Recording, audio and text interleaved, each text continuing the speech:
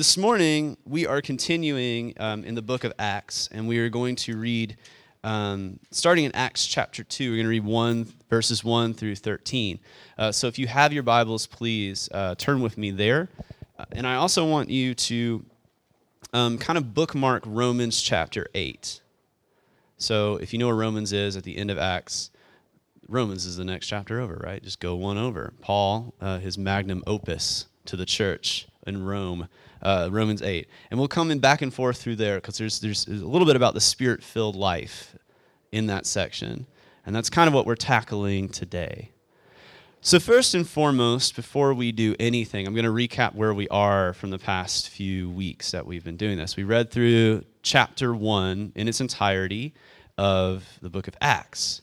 And in the first week, we learned about the ascension. We learned about the authorship of the book, right? We learned that the mission is to go forth and to teach the gospel, to create disciples. And Jesus very specifically says that you will be my witness, first in Jerusalem, then Judea, then Samaria, and then all the ends of the earth, right? And that is basically the theme that carries through the entirety of the book of Acts and is kind of the theme that is going on today in the same time. And then what we learned is after Jesus ascended into heaven, that the disciples got together and they dedicated themselves to prayer. So they came together in one accord, it says, one accord, which means that they were all of the same heart, of the same mind. One accord is a key aspect to what we're about to go into next, because when you are in one accord, there's no strife, right? There's no grievances aired between them. And if we know anything about the disciples, even during the Last Supper, they had arguments over who was the greater of the disciple. So for them to be together in one heart and one mind, one accord, and not be arguing about the words of Jesus or who's the greatest or theologically what is being said is very impressive. So they were together in one place, one accord, and they were praying. And then last week we learned that they chose Matthias to be the replacement for Judas. He was the 12th disciple, right? He was the new 12th disciple because God had ordained that position and Judas had basically evicted himself from the position. So they prayed and they casted lots and they used the Holy Spirit in a way that was kind of an Old Testament way of the Holy Spirit. They prayed, they casted lots, and it was chosen that Matthias would be the 12th disciple. And we even learned a little bit from Pastor Mitchell about how in another book that's not canon, meaning it's not part of the Bible, it talks about how Matthias was a martyr who gave his life for the cause, right? And so while we don't hear his name mentioned much in the rest of the book of Acts, or really at all after this point, we still know that he is a disciple, an apostle that was appointed by God. And so this morning, what I want to do before we do anything else, I want to read the first 5 verses of chapter 2 together. So if you will stand with me, I like this exercise. I like us getting up, getting down, all that kind of stuff, getting into the Word. All right, let's do this together. So if you have your Bibles, we're in Acts chapter 2. We're going to read verses 1 through 4. We're going to cover 1 through 13, but we're going to read 1 through 4 together. So it says, when the day of Pentecost arrived, they were all together in one place. And suddenly there came from heaven a sound like a mighty rushing wind, and it filled the entire house where they were sitting. And divided tongues as of fire appeared to them and rested on each of them. And they were all filled with the Holy Spirit and began to speak in other tongues as the Spirit gave them utterance. Dear Lord, we just thank you that we can come here together this morning in one place, hopefully in one accord. And as we study your word and we get deeper into it, that you will give us the utterances that we need to take your message out this morning. And we just pray, Lord, as we read through Acts 2 and we see how these disciples gather together with one heart and with one mind, and how the Holy Spirit filled them in a new covenant, a new era, that we will also usher in that presence as well, Lord. In Jesus' holy name, amen. You guys may be seated, and we will continue from here. So this, I think, I was really excited that I was the one who get to preach this message. We kind of picked out the first couple chapters and how we wanted to read it. So for the last 4 weeks, I have known that I'm going to be preaching this section. And it was exciting, and then it was also a bit anxiety-inducing as well. Because this is the big moment in the book of Acts where the Holy Spirit comes in. This is not a small thing. This is a huge deal. And you don't want to take it the wrong direction. You don't want to maybe downplay one part of it because this is all huge. And as that got closer and closer, I started realizing like, oh gosh, like I've got to be the one to really like bring this in. So it was excitement and fear, but I am again excited to be preaching this and bringing this to you. So this morning, I want us to talk about the Spirit and its arrival. And the reason why I want to talk about the Spirit's arrival is because in this miraculous event that happens, as we will read as it unfolds, something else happens. The Spirit arrives, and then after the Spirit arrives, a miracle happens. There's no way to cloud it. It's a miraculous event. They start speaking in tongues and other languages that people can understand, right? That's miraculous. And sometimes we cloud those two together. We think that the Spirit equals tongues, right? Or we think that tongues equals the Spirit. And sometimes we miss the point. We miss the arrival. Because there's only 4 verses there. We kind of miss the impact of the arrival of the Holy Spirit altogether. And I want us to really focus on that. We'll talk about tongues too. but I really want us to focus mostly on the arrival, right? And so let's start here in verse 1. And we're just going to go through this verse by verse and make sure that we're all on the same page here. So it says, when the day of Pentecost arrived, they were all together in one place. Does anybody know what Pentecost is? Anyone? Okay, good. That's a good start. All right, so Pentecost is basically a holy day. It's a set-aside holy day. It comes about 50 days after the last feast of Passover, or in this case, about 7 weeks after what we know as Easter, right? Jesus ascended, and then basically we have that time period. There's 10 days between Jesus' ascension and what is Pentecost. And what's interesting about Pentecost is it's one of 3, and I say 3 because there's several holy days, but there's one of 3 days where it's a pilgrimage day, meaning that people would travel to Jerusalem for this day, for this holiday. So it's not just one that you observed in your town, right? Later on, it'll say that devout men were dwelling in Jerusalem, right? So these people have come to Jerusalem from all different nations to be here for this exact purpose. And this is key because this plays into the first miracle. So on the day of Pentecost, we know that Jesus is about to do a work on a specific day, right? And it says they were all together in one place. And what we learned last week, it says in verse 15, I think, of chapter 1, that there was 120 in one place. So this isn't just 12 apostles and some women anymore. This is 12 apostles, some women, and all the other disciples who collectively have not run off at this point. They're all still in Jerusalem. So there's 120 people gathered in one place. And it says, and suddenly there came from heaven a sound like a mighty rushing wind, and it filled the entire house where they were sitting. So now we know something a little bit more. It says there's a house. It comes from place and the word house, or it comes from a Greek word oikos, which basically means that it is a home. So they are not in a temple. And I just want to get that out there. They are not in a church. They are not in the temple. They are in a home. And they're praying. They've dedicated themselves to prayer, one place, one mind, all 120.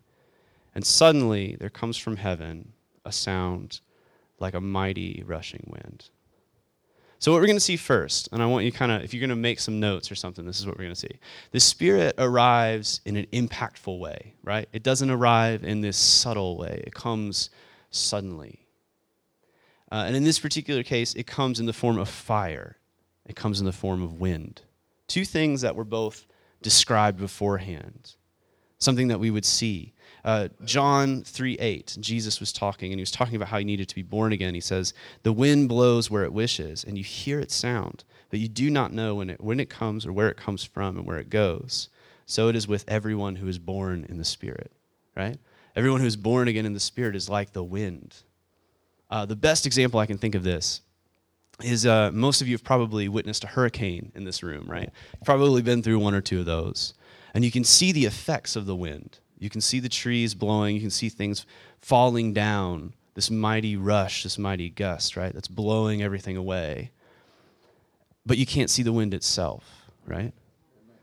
And that's what Luke uses to describe the first part of the arrival of the Holy Spirit, a mighty rushing wind, a sound like a mighty rushing wind, which means it is not a rushing wind, but it's something like it. There's no way to describe it. It's something other. It's spiritual. So it comes in like a mighty rushing wind, and it fills the entire house. So imagine being in this room right here. Let's say there's 120 of us all in this room, and all of a sudden, hurricane gust winds just start blowing everything around, right? Can you imagine that? How intense that would be. This moment where just everything, all the paper, your Bible's like blowing everywhere. Things would be falling over, I would imagine. So it's important to get this idea in your head that there was this force that just came upon them like a mighty rushing wind, like a hurricane in a house. And then it fills the entire house where they're sitting. And then the second part of this is in verse 3. It says, and divided tongues as of fire appeared to them and rested on each of them. And they were all filled with the Holy Spirit and began to speak in other tongues as the Spirit gave them utterance.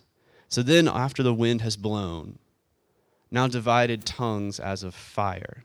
I want to get this. There's metaphors in here.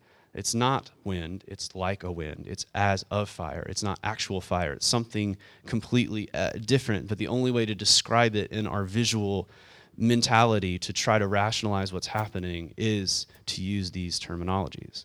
So divided tongues as of fire appears on them and rests on them. And then it spreads throughout the entire house. So Matthew Henry, the great Puritan theologian, described it as a candle. If you look at a candle, it has a flame, right? And that flame, coincidentally, sort of looks like a tongue, right? When you look at it, you can kind of see, like, that looks like a tongue. So imagine these small flames appearing over each person, over each person's heart, right? And this is symbolic because if we know anything about the temple, specifically in the Old Testament, the temple rests, the fire would rest, the cloud would rest on top of that place. So what's happening, first and foremost, they're in a house. They're not in the temple, right? The Spirit comes, but it doesn't come to rest on the temple. Rather, it comes to rest on humanity. Here it is. This is the temple. The Spirit is resting here. So it's saying that this is the temple going forth, right? And this is the main point that we have to get without anything else. The Spirit comes to us. It was given to us to rest with us, to be baptized with us, to work as a refiner's fire, to purify us so that it can do its work through us. In Acts 1, verse 8, I'll read this again. You don't have to turn to it. It's just right there. Jesus says before he's ascended, he says, but you will receive power when the Holy Spirit has come upon you, and you will be my witness in Jerusalem and all Judea, Samaria, to the end of the earth. Jesus cautioned them. He told them to wait in Jerusalem for this moment here because he knew that they couldn't do it without the Spirit fire that burns inside of them, right? There's this task they're given, the same task that we're given, which is to communicate and to share the gospel. But without the Spirit fire, there's no way we can do it. We'll cower in fear every time. What we'll see later in Acts is right after this Spirit comes and after they've spoken on all these languages, then Peter gets up and delivers a message, and then the message then turns into basically a sermon, and then the sermon continues, and then 3,000 people end up being baptized in the name of Jesus for the forgiveness of their sins, right? And then they are added to that number, just in one moment. So first and foremost, the Spirit comes, and it comes with a force. It comes with this purifying force. And it's essential. Malachi 3:2 says, for he is like a refiner's fire. Refiner's fire is the one that purifies, right? If we knew anything about John the Baptist, he said that he was not worthy to baptize the person after him. He wasn't worthy to even touch his sandals, right? But the person who came after him would baptize you with the Holy Spirit and fire. That was the key word. So this is the living embodiment of those promises from the Old Testament and the New. Literally fire is coming down and purifying our hearts. I was trying to think of, I think a lot of times in Christian world we think that the Holy Spirit arrived here, but it didn't. It's always existed. If we know anything about the Trinity, it's always been, right? From Genesis 1:2 on, it's always existed. It's always moved.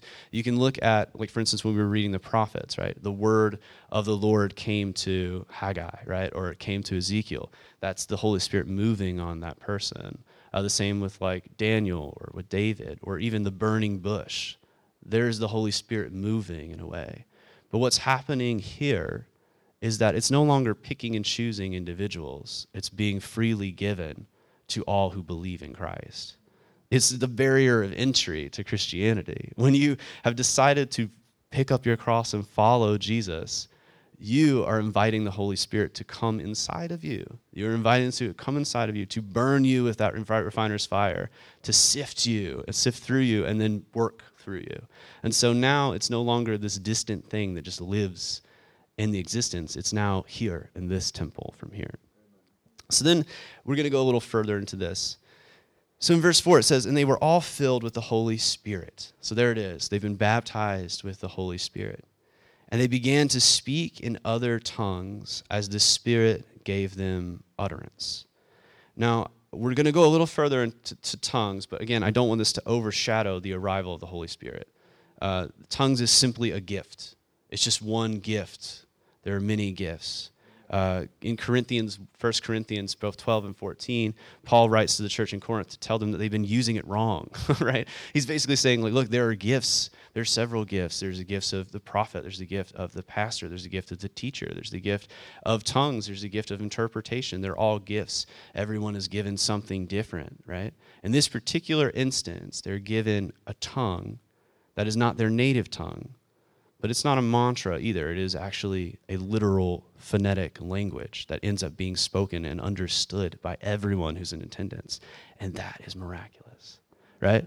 In 1 Corinthians, again, and you can look at this is in chapter 12 and in 14, Paul basically says that like when we talk in the Spirit, that only uplifts our spirit. And the reason why it only uplifts our spirit, not the church's spirit, is because unless there's an interpretation, no one can understand it. So here, I don't want to get you this confused. These didn't need an interpretation because from the gate, what they are speaking is something other. It's what other people have understood, which we're going to learn right now. So first and foremost, we got this. When the Spirit comes, it comes in an impactful way, right? It doesn't just appear, it doesn't just kind of subtly appear at all. It's literally comes and it refines you and it changes you in a way that you cannot.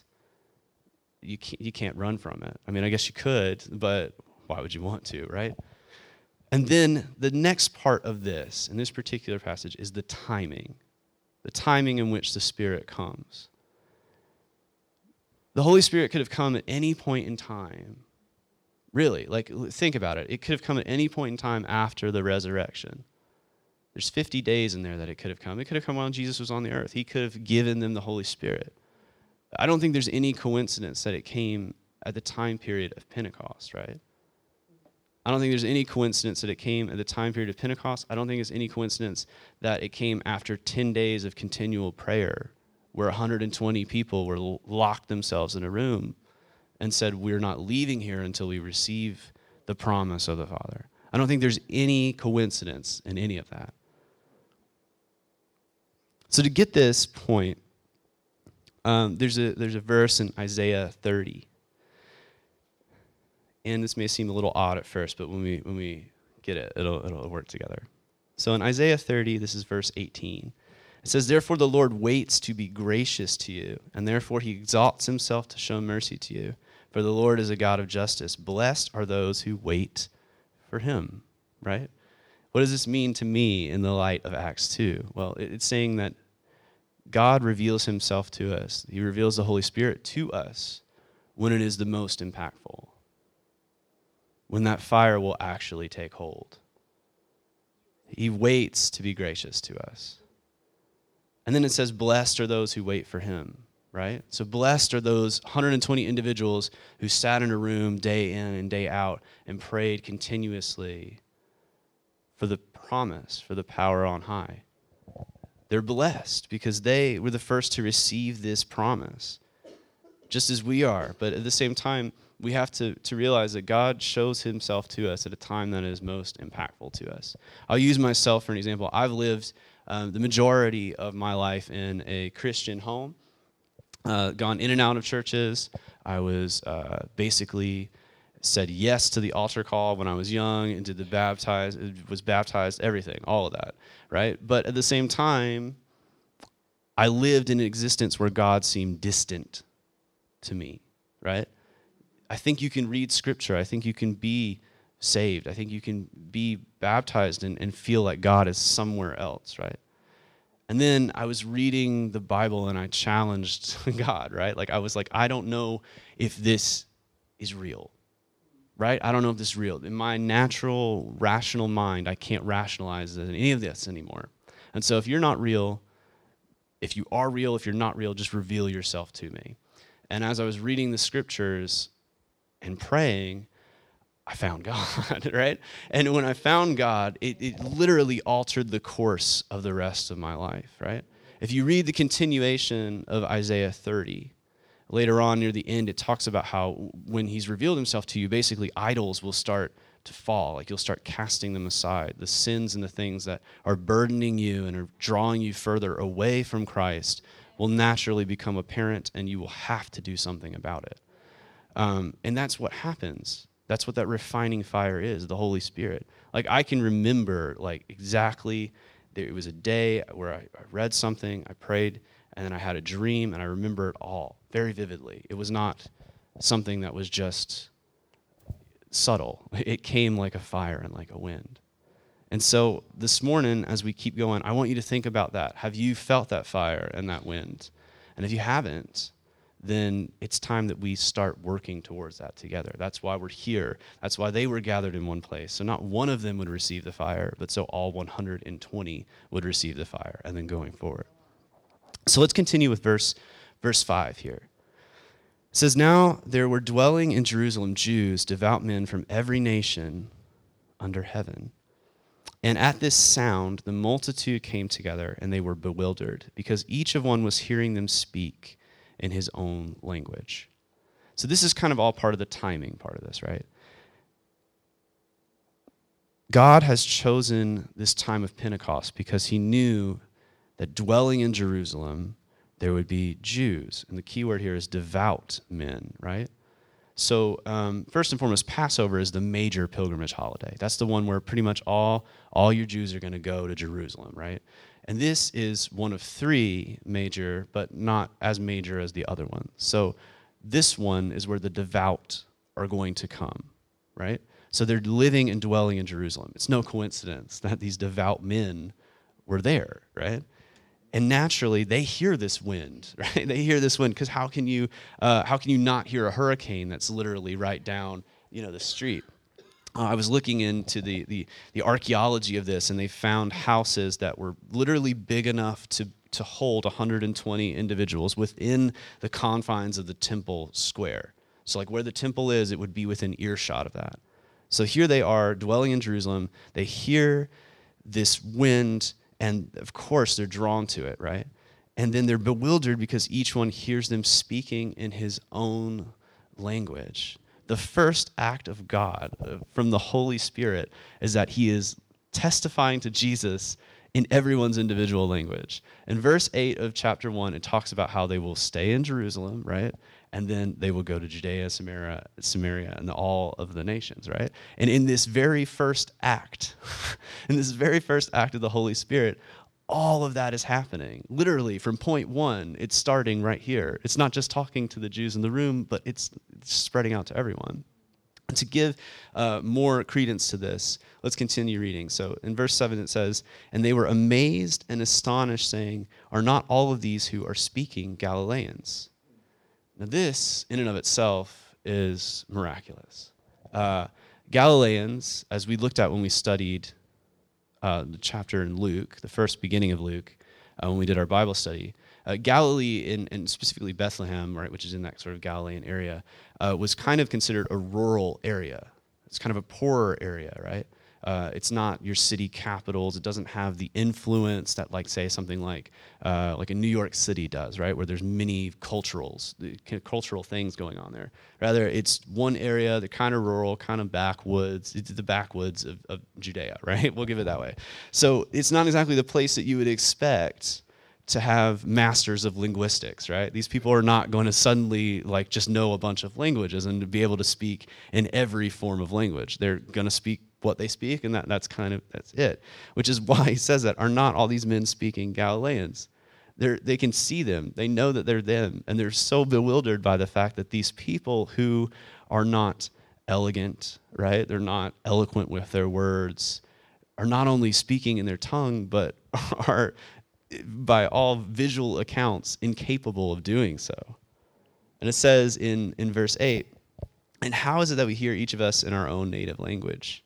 And then it goes down a list. We have Parthians and Medes, Elamites, residents of Mesopotamia, Judea, Cappadocia, Pontus, and Asia, Phrygia and Pamphylia, Egypt, and the parts of Libya belonging to Cyrene, and visitors from Rome, both Jews and proselytes, Cretans and Arabians. We hear them telling in our own language the mighty works of God.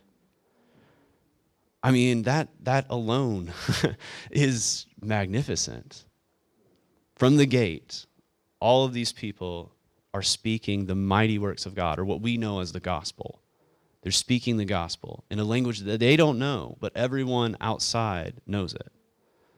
So, for instance, when I was talking about tongues, in this particular first instance of tongues, it's very important of when it happened, who it happened to, why it happened, and to acknowledge that it was real phonetic languages. It wasn't just uplifting their spirits, right? It was uplifting literally people who had never heard this before.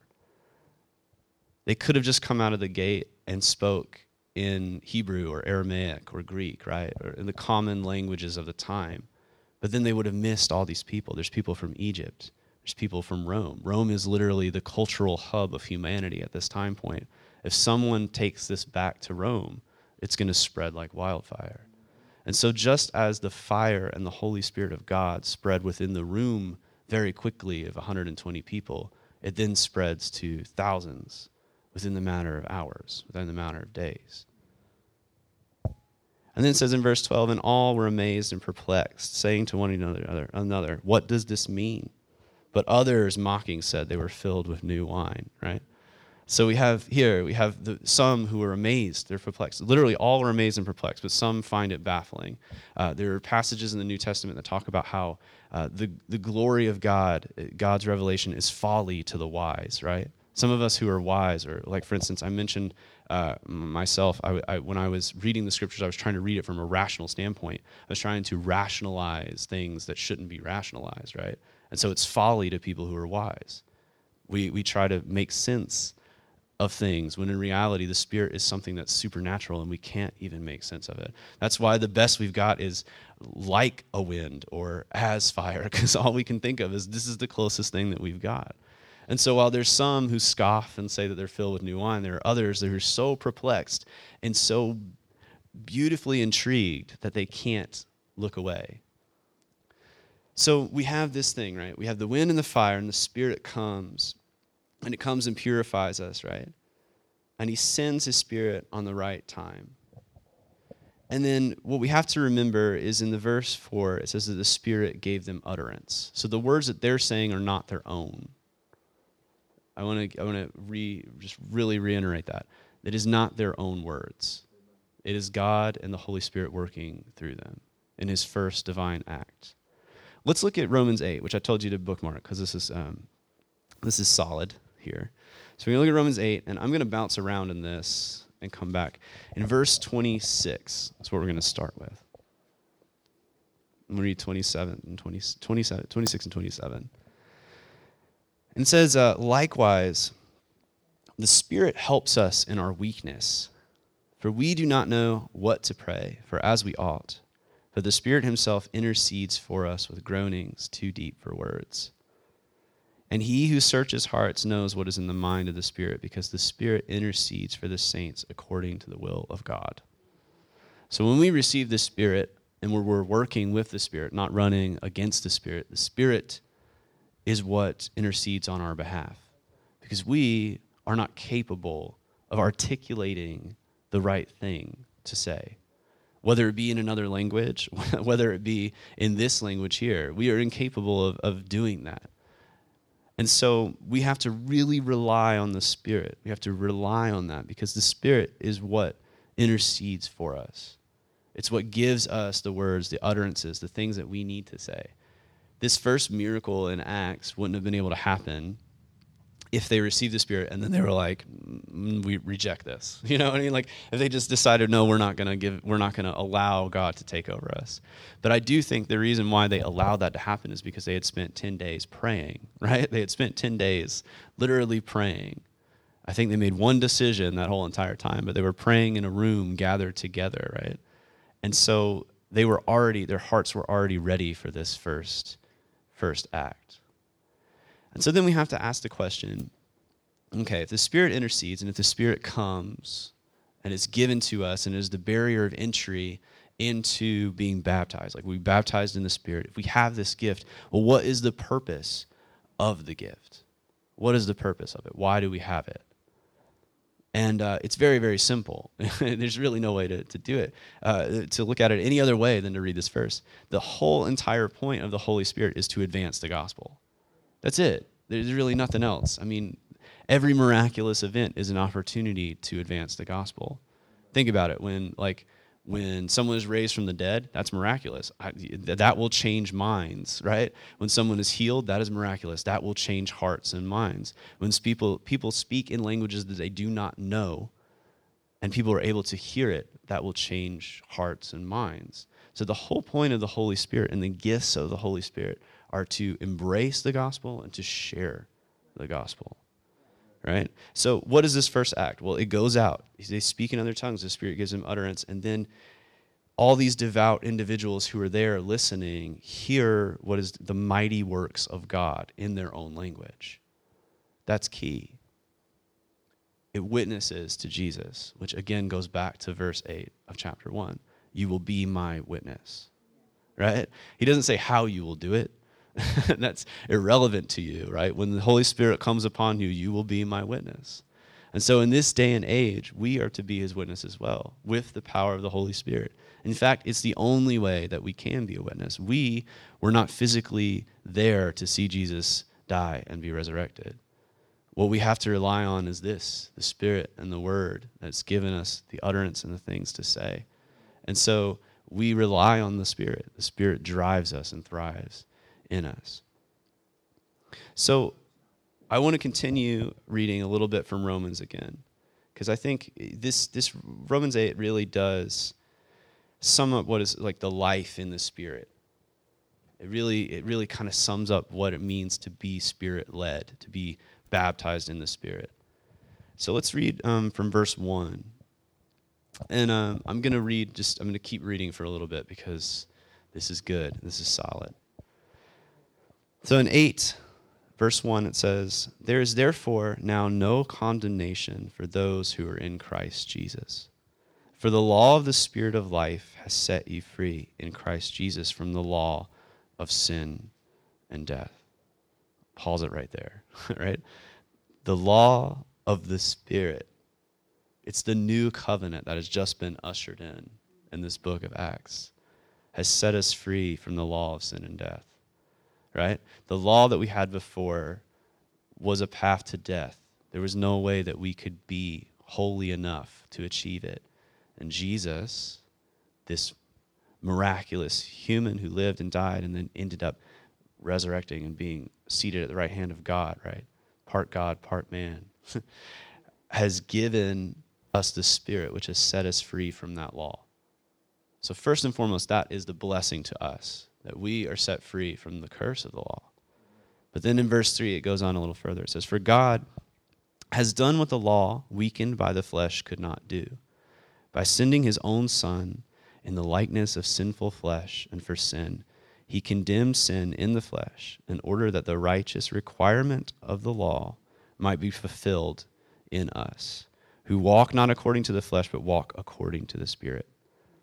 For those who live according to the flesh set their minds on the things of the flesh, but those who live according to the Spirit set their minds on the things of the Spirit. For to set the mind on the flesh is death, but to set the mind on the Spirit is life and peace. For the mind that is set on the flesh is hostile to God, for it does not submit to God's law. Indeed, it cannot. Those who are in the flesh cannot please God." Now, for some of you, that may be a bit much to take in, but it's basically saying to us that when we live according to the Spirit, when the Spirit has really taken hold of us and we live in that Spirit-led mindset, we know, we're assured that Jesus gave his life for us. We're assured of that, and we know that we have salvation and a path to life eternal. And so death has lost its sting, just as we sang in that song this morning, right? Death is no longer relevant to us. It comes and it goes, but we know that there's something greater, right? And so this is a recap of the gospel, but this is what the life in the Spirit is like. So I imagine, this is how I imagine it, because it doesn't say the exact words that they uttered in Acts 2, but I imagine it sounds something like this, right? Because all the devout men who were in Jerusalem at that time would have been very, very aware of the law.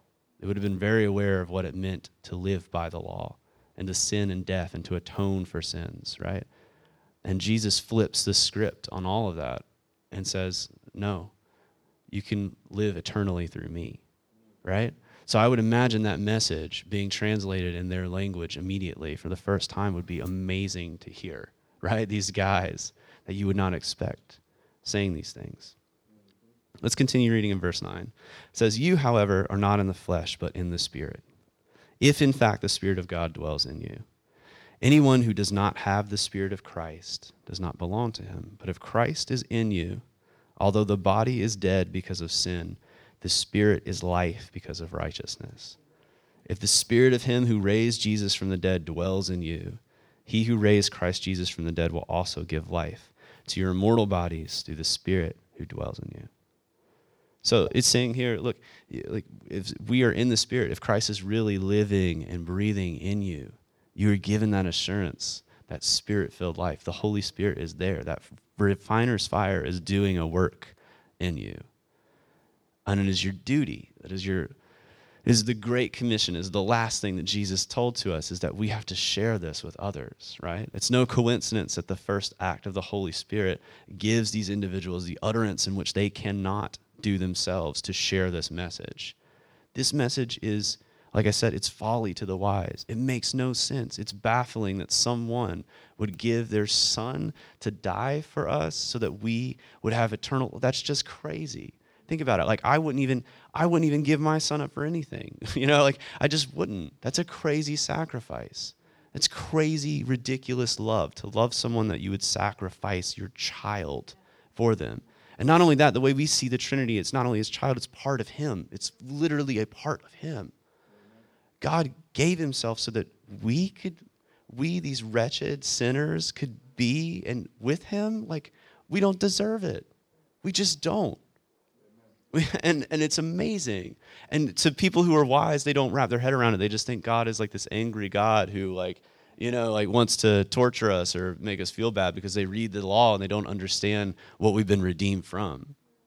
When we were given the law, we were given the atonements, it was our duty to go to the place, the temple, and have someone atone for our sins, and maybe we would be in God's good graces. But now we have a barrier of entry, and it's Jesus and the Holy Spirit. That fire is symbolic of the old way, but it's doing a work in our lives today. And so this morning, it really comes down mostly to this, is that we are asked to pick up our cross and to walk with God, right? And that's what the disciples did. They dedicated themselves later, as you'll see, to the disciples and the apostles' teachings, to prayer. As we go further into Acts, we'll discover this. So they devoted their lives to Christ, and they gave up everything they had.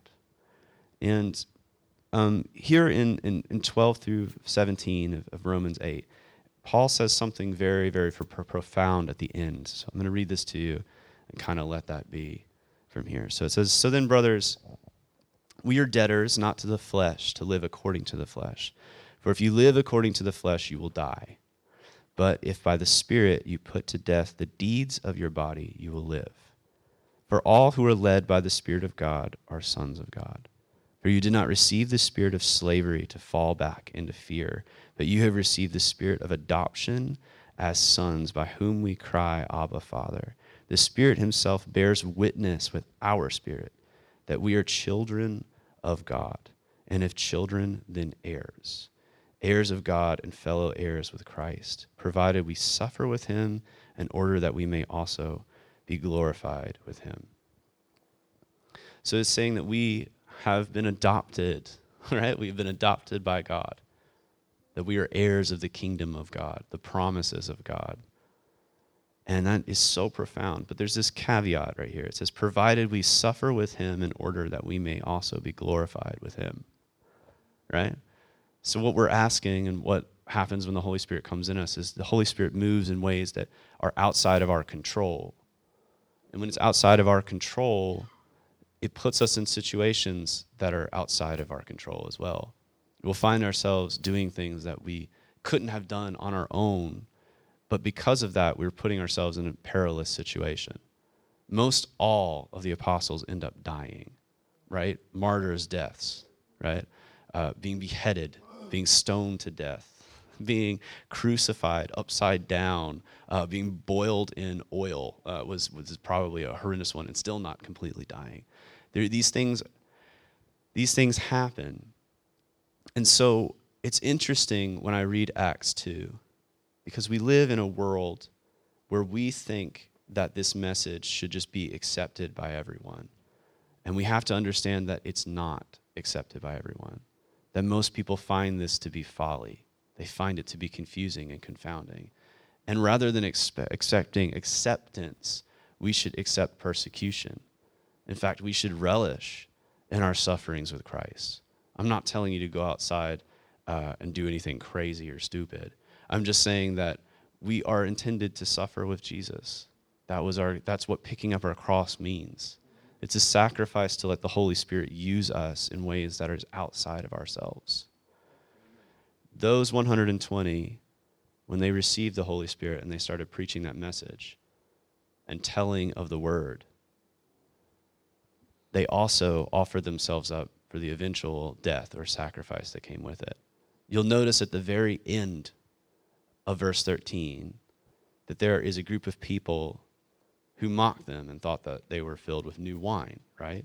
This miraculous event happens, but there's still a multitude of people who think that they're drunk, right? That they're crazy, or that they're not accepted in society.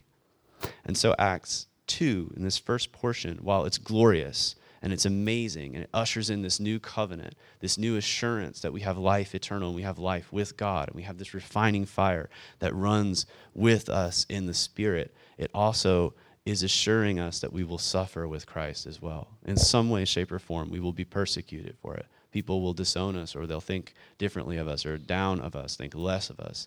Maybe an agnostic or an atheist will think you're an idiot for believing in something that you can't rationalize, right? And that's okay. That's the key. That's okay, because we are called to do that. It's all through God's grace, right?